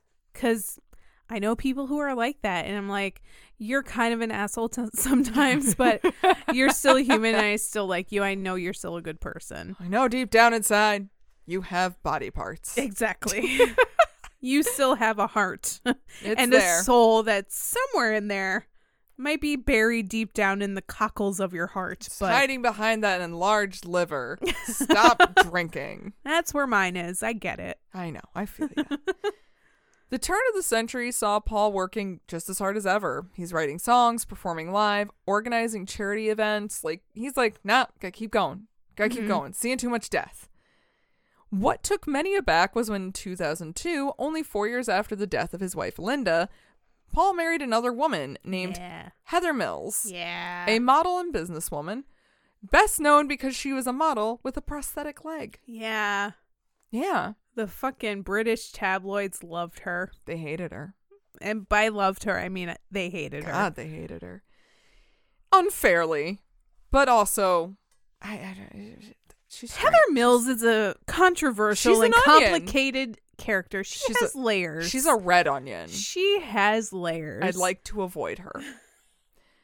Together, they had one child, and for years, they seemed to have a great relationship until out of nowhere, they didn't. It's kind of true, though. It is. In 2006, they had separated, and the following year, she would file a nasty divorce. I do remember their divorce. I did not know that they even got married because at that point, I did not pay attention to anything. Actually, Paul McCartney. I do remember him getting married to her and being like, wow, didn't Linda just die like a couple of years ago? I remember hearing about Linda dying, but I don't think I heard about her at the time that she died. I think I only learned about her when this new marriage happened. Oh. Because everyone was like, oh, she only died 4 years ago. What is he doing? Clutch my pearls. Clutch my pearls. Well, so I guess what's strange is initially it seemed that Heather kind of blamed their kind of growing apart from Paul on his daughter Stella, claiming that she was jealous and evil. No, I'm pretty sure Stella was probably like, I see you, bitch. Yeah. And Heather didn't like that. So she decided to represent herself in court and filed documents claiming that her husband was an abusive drunk who smoked too much weed. I do remember that. She said, like, he would get drunk and, like, stabbed her with a broken bottle. Oh, yeah, that totally sounds like Paul McCartney. Threw her in the tub when she was pregnant. What? Yeah. Yeah, totally sounds like Paul McCartney, right? I like to believe victims. I do, but...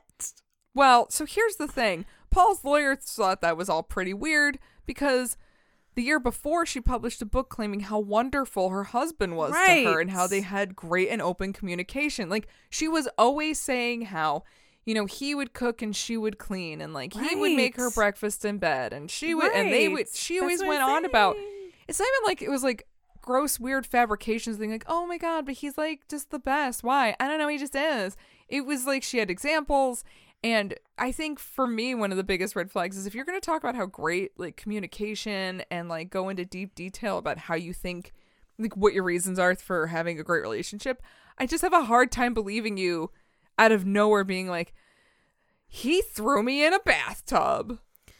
Yeah, especially when this only comes out during the divorce hearings and I don't know, that makes me sound like an asshole too. I know, this makes me sound like an asshole. Like as I am talking, I feel like an asshole, but I guess like I do feel a little vindicated because she's been called out a lot on making things up. Oh. Apparently like she's been called out on like her origin story not quite being as dramatic as she made it. Like she was estranged from her dad for a while and she had like stories about that kind of came out as not really true and like exaggerating on like her leg amputation and stuff. So weird. Yeah, that's why I'm like, she seems like somebody who might have a problem with making things up. I don't doubt that she's had shit that she's had to overcome in her life. Of course. That's like, I don't want to be shitty to her. Right. But I do get the impression that she definitely has exaggerated some things for effect. Right. Whereas, like, which makes it very difficult to believe her claims in this court case. And also, I'm sorry. That's never really been Paul's MO. Exactly. I think if you actually said it was any other Beatle, I'd believe you. Oh, definitely. But not Paul. Yeah. I'm sorry. Everything I've heard so far... And I'm sure that if you had any like inkling of something like this happening in the past, you would have said it. Right. So, that's also making it difficult to be like, yeah, I'm on your side. Yeah. I don't doubt that bad things have happened. Of course. Leading up to this court case. Yeah. But I do have a hard time believing that he like threw her into the tub or something when she was pregnant. Right. Like, I am sure they had fights. Maybe he cheated Screaming on her. Matches or whatever. I don't know. I don't see him trying to like beat physically her up. harm her. Yeah. I think that's where my line is drawn. Right. Regardless, even though the judge did award her a pretty nice little sum of 16 million pounds. Fuck. She asked for 125. Son of a bitch. So it's like she won, but she also lost. Yeah. She also got child support, like 30 grand a year. Wow. Yeah, to pay for schooling and like a nanny to help. Rich people problems. Hashtag rich people problems. And this is like back in like the aughts, so that was a lot of money back then. Yeah, like meanwhile my mom's just asking my dad for like $50 a week and he can't do it. So like, yeah, welcome to average people problems. Yeah. He claimed that the overall defense was inconsistent and she proved to be an unreliable source of stories of her husband's lack of support. Yeah. Because then she would also say like he stopped her from doing her charity work, but like he was in on the charity work. Yeah, that. He did the charity work with her. That. Wow. Yeah. Everyone's like, look, we want to believe you, but we can't because you're making it really hard. Even the fucking British tabloids are like, yo, they're doing this charity shit together. Stupid Heather Mills, we don't like her. Like she was definitely poorly treated by the tabloids. Yeah. I 100% agree with that. I mean, I agree with that too, and I believe it because the British tabloids treat everyone terribly. The They're legit the worst. So, yeah, they definitely made things up and made her seem way worse than she actually was. But also, she was kind of shitty. Yeah. She was kind of shitty. You can be both. You can be both. Both can be true. Right now, there's no glitch. It's not real. The glitch is fake. They are not mutually exclusive? They're not mutually exclusive. Okay. I always think I'm using that term wrong. We are. Okay. And to round up Paul's love life, in 2011, he married again, this time to Nancy Chevelle, a born New Jerseyan, who is a VP of a family-owned trucking company and has served on the board for the MTA. How the fuck did they meet? Well, how they met is kind of up for debate. It's been claimed that they crossed paths 20 years prior because they both had homes in the Hamptons. But also Nancy has some powerful second cousins in Barbara Walters, who enjoys to throw parties and play matchmaker, and had the two meet at a shindig. Barbara Walters. Baba Wawa. Baba Wawa. Baba Wawa. She's like, I'm going to have you come in here and I'm going to make you cry. Then I'm going to talk like I have marbles in my mouth. I know. I cannot do a Barbara Walters impression to save my goddamn life. Yeah, we don't need to. But unlike Heather, Nancy seems to be a bit more shrewd, especially when it comes to like the public eye. She's very much a businesswoman and tends to avoid getting involved in any like publicity. She's kind of like, look, I'm running my business. I got my own shit going on. I've never even heard of her. So good for her. She's doing it. Yeah. Everybody was like, oh, she's 18 years younger than Paul McCartney. But then Who isn't? Who isn't at this point? I mean, that was kind of why I was like, oh, dinosaur beer. Because Paul McCartney's kind of a dinosaur. In a good way. Like, he's like, I want to go to that museum and see the dinosaur He's bones. a fixture. He's a fixture. He is going to have his bones displayed at a Hard Rock Cafe somewhere, just like a natural history museum. I'd be into that. Is that weird? No, you want to go to the Hard Rock Cafe and see Paul McCartney's bones? Yes. Yes, I do. And do you want to see Prince's jacket next? No, I want to see Paul McCartney's bones. Wait, I want to see Prince's jacket on Paul McCartney's bones. Yes. Can we mummify Paul McCartney? Is that a thing? Can we still do that? I mean, I think it depends on what he wants. Okay. We'll see. All right. Maybe we can do something with like that bodies exhibit where we just like, I don't know, slice them up and suspend it from the ceiling. I can't do those. Oh, bodies are gross. They are kind of gross. Anyway, we digress. Yeah.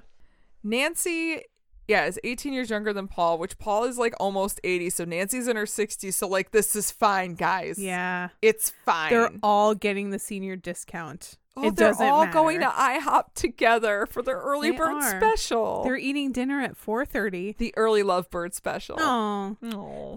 They're all going to IHOP at 4:30 and getting the lovebird special. Oh, that's actually really cute. Just be glad they're not going to Waffle House. Listen to that sweet playlist. Either way, their relationship is still going strong 10 years later, and they actually really both seem to have found some second happiness later in life. Good. Because she's a divorcee. I mean, he's a widower and a divorcee. I guess he's a divorcee too. Yeah. But yeah, like he's a divorcee. It's the same for men and women. Either way, for what it's worth, they seem to really love each other and be having a really great, healthy relationship. Good for them. And, Paul still writes some pretty solid love songs, and I'm assuming some of them are towards Nancy, and that's awesome. I do remember, I think last year-ish, I want to say CBS Sunday Morning. Probably. And they did a feature on Paul McCartney because he was putting out a new album. Mm-hmm. And he performed a new song, and it was really good. Yeah. Honestly, his new work. Fucked if I remember what the fucking name was of that song. Still slaps. But it still slaps. It was a good song. I believe it. So good for him. Yeah. I do believe a lot of his magic was because he needed another person to bounce ideas off of. Yeah. And in the beginning it was John, and then it was Linda. Yep.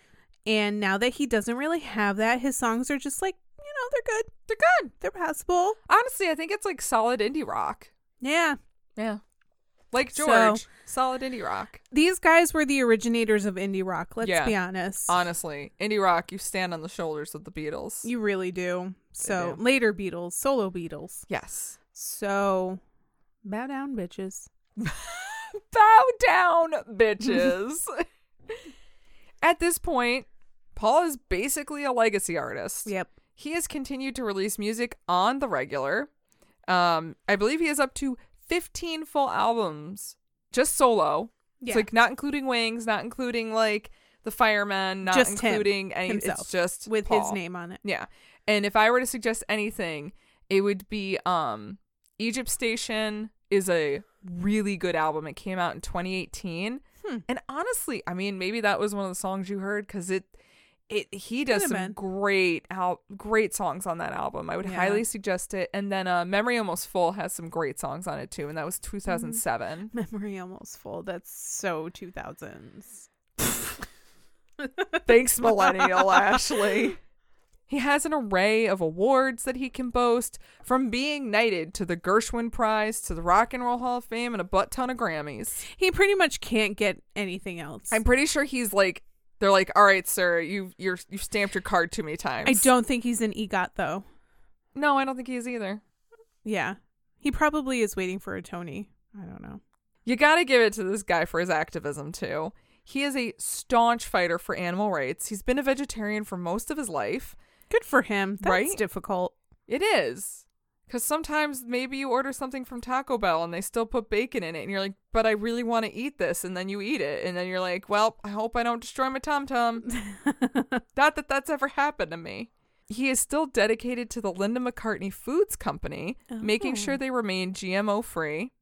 He is anti-fracking and heavily involved with the Save the Arctic campaign, which focuses its concern on oil development in the Arctic. Wow, he is everything RuPaul is not. Yeah. Basically. He's just Paul, not RuPaul. It's like RuPaul is his environmental nemesis. Way to ruin it, Paul. Oh! I just want like a mecha robot fight between RuPaul and George or fucking Paul McCartney. Mecha RuPaul. I want this so hard now. Overall, Paul McCartney has done a lot with his life. This simple Liverpudlian boy who just slacked off from school and tried to get by on his charm alone. Luckily, he fell into music and discovered how much hard work can benefit his passion projects. I came into this imagining that Paul was a sociopath. Because on the surface, if you just see... It's totally plausible. Yeah, if you just see the few things that are written about him, he comes off as a bit flippant and callous. Yeah. And now I feel totally differently. He's made his fair share of mistakes, but I don't see any malice from them. Once you look a little deeper, you discover how much his relationships actually mean to him. And he does mean to do the good, right thing. Yeah. I think at the end of the day. I don't think he wants to do anyone any harm. It comes down to him being that PR guy, the one who knew how to business the Beatles to success. Now he just does it for himself. He remains close to Ringo, and I have no doubt that if George and John were still alive, he would be close to them too. Yeah. At the end of the day, they were all Beatles. It's a part of their lives they will never shake. Paul still performs those classic tunes, even today. He still has to answer questions about what it was like to be a Beatle and how they write those songs. Though he has made a name for himself well beyond all of that, in many facets, no matter what, we are always going to see some of Paul, one half of the Lennon-McCartney duo. Yeah. And that's Paul. I think he really did get a lot of flack for quote unquote breaking up the Beatles. Mm-hmm. He got a lot of flack for because people didn't tell the whole story. Right. But because also the whole story was incredibly complicated and it wasn't newsworthy. My God. It was just so much easier to say Paul McCartney ends the Beatles. Exactly. So much easier to say it that way than it was to explain exactly what was going on. And I don't think anybody even bothered to try and figure out what was going on for like 40 fucking years after that. No. I don't think it was until recently when everyone was like, hey, wait a second. That was complicated. And he only did that to try and help everybody else out in the long run. It just so happened that everybody kind of just went their own way after that. Yeah. I mean, honestly, I think through doing this series, we have put a lot of that puzzle together. Yeah. And like, and I know you were going into this like, Paul McCartney's a fucking sociopath. And I was totally on board, like, yeah, fucking figure it out. I don't care how you get there, just figure it out. But like, I don't care how you Pepe Sylvia this shit. You can Pepe Sylvia and yarn string line the whole thing. I don't give a shit. Just figure out how he's a sociopath. But he's not. I understand how people would come to that conclusion. Right. Especially considering everything that happened with the Beatles, everything that happened with Heather Mills, because honestly, like, the British tabloid shit spilled into America. Oh, yeah. It was so ridiculous. It spilled out all over America and peppered our imaginations with what happened and just made us feel like, oh, he's beating her, so he's obviously a terrible person. That's not necessarily the narrative here. Right. So it's hard to reconcile his relationship with the Beatles in the later part of the Beatles simply because he was a domineering person. Yeah. But I think that's just because that was his personality. He wanted to have control over everything. Yeah. And he really wanted everybody else in the Beatles to be on board with how okay he was. Right. With Beatlemania, with their fame, with everything like that. But it's not that way. It's you can't control everybody. Yeah. And I mean, even he says in the Many Years From Now book, he looked over some letters that like John and Ringo had written for the courts during the whole suit thing. And he's like, oh, wow, I am a really bossy motherfucker. But that's what I like about him is that in later years, he was like, oh, fuck, like, I did a lot of things wrong. Like, I really was a bossy asshole during a lot of this. It's just when you're young and when you have that amount of fame and that amount of pressure. Yep. And I think now that was a lot of pressure that he had on him. So I totally understand why he acted the way he acted when he was in the Beatles. Right. And I mean, even beyond, I think at the certain point, he just said, fuck it, this is just who I am. If you want to be on board, you can be on board. If you don't want to be on board, I'm still just going to do my thing. Once 1970 rolled around and once he was like, oh, fuck, I have a family and a woman I love, he was like, this shit doesn't really matter anymore. Yeah. And I want the family. I don't necessarily want the bullshit that comes with the Beatles. This is not worth the sacrifice. Yeah, and honestly, they all felt that way. Yeah. All of them did. And it sucks that they went about it the wrong way. Yeah. And it sucks that the tabloids picked up on that, the media picked up on that, and ran with it in that sense. Instead of everyone's just trying to do what they want to do and get away from the Beatles and just make good for everybody. Right. At least now it's kind of coming out that that the Beatles that's humans. what they were trying to do. They were being fucking human, some of them better humans than others, but they were just trying to save themselves and not sacrifice, you know, their sanity. Right. And yeah, at the end of the day, they're just people, you know? Yeah. And I think now that we take deeper looks into things, there are books, there are shows, there are podcasts. There's the internet, period. There's the internet. You can paint a much more in-depth picture of what happened and who they are. A much more humanistic picture of who they are. They have their flaws, and I think they have their merits, and I don't hate any of them. I'm still doing this ebb and flow thing with John. Yeah, because I think I'm going into it. I think I know how I feel about John. I think he is just someone who is troubled and never got the help he needed. Also very misunderstood. Yes. But also I understand why he was the way he was, but I'm not excusing the way he was the way he was. That's going to be pretty much the entire theme across all of these John very exciting episodes. It's going to be interesting. Well, that's a teaser for next week, kids, if you want to come back in. Thank you so much for listening. I hope you guys enjoyed the episodes on Paul, and I hope it either gave you more insight into a Beatle you really liked or made you like a Beatle you didn't really like. Or hopefully it didn't make you hate him anymore, because it didn't make me hate him. Yeah, right? Guys, we went in like not trusting Paul. I trust Paul now. Yeah, he's good. He's good okay. For you, Paul McCartney. You can go back up to like being one of my favorite Beatles. If I had to take a survey about Paul McCartney, Please. I would recommend him to other friends. In a scale of 1 to 5, 1 being least likely and 5 being very likely, how would you recommend Paul McCartney? I would say a solid 4. Oh, that's a good one. That's pretty good. 4 is good. You know, a 4 good. is believable. Yes. 5 is almost not believable. I never select 5. I do 5s if I feel real good about it. Yeah. If the customer service was Like, top notch. Like if I got a blowjob, I'm like, all right, I gotta give him a 5. I gotta give him a 5. Right. Anyway, thanks again for listening. Hope you guys come back next week where we'll start to finish up with John.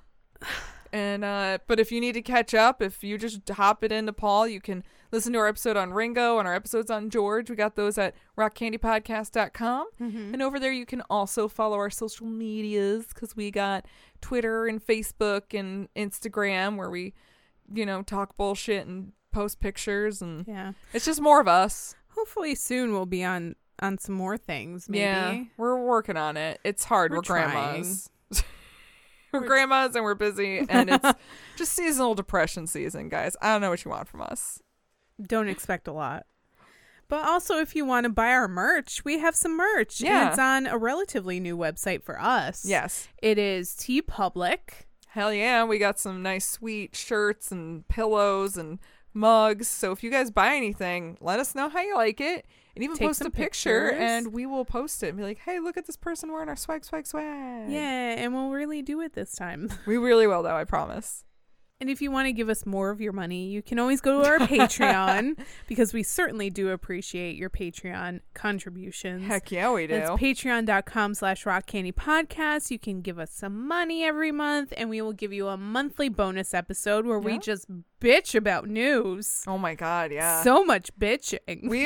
I have been told that we have exposed people to artists and news stories that they were not aware of, so I felt pretty accomplished on that. Look at us. Look at us. We're teaching people. And on top of that, we give you stickers and coasters and some sweet swag. And a shouty outy. So, you know, what else can you ask for? I don't know. I don't know either. Well, all right. I guess that does it for this week's episode. Come back next week for some Banana Cakes tales on John Lennon. Hopefully I can shove them all into two episodes. We'll make a nice banana bread out of these John stories. Fucking love banana bread. Anyway, so come back next week. We'll talk about John. And until then, party on, Ashley. Party on, Maggie. And party on, you crazy kids out there. Bye. Bye.